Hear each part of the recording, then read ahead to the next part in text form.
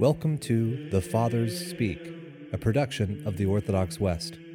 Each day, Father John Fenton reads a selection fitted to the Western liturgical calendar from one of the Fathers of the Church.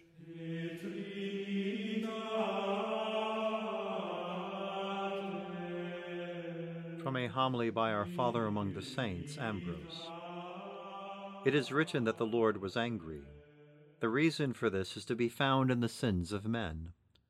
Although it was in the thought of God, that is, he understood that man placed in an earthly abode, weighed down by the burden of his flesh, could not be without sin, for is not earth a place of temptation, and flesh an allurement to corruption?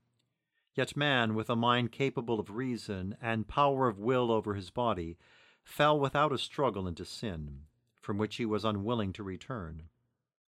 Now God does not think as man thinks. He does not form new opinions, nor become angry like a being that is mutable.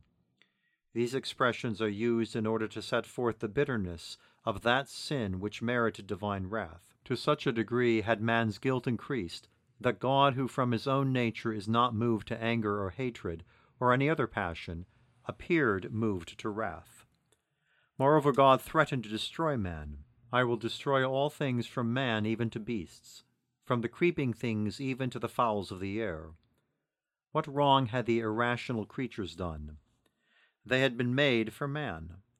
Once man had been destroyed, it was but proper that they should cease to exist, since there was no one to make use of them. There is besides a higher reason. Man is a soul, that is, he is capable of reason. For man is defined as a rational animal, living, yet subject to death.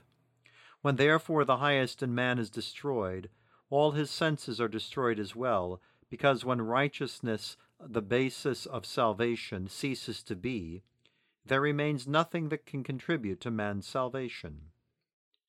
To condemn the rest of men more openly, to manifest the divine mercy more clearly, we read that Noah found grace before God.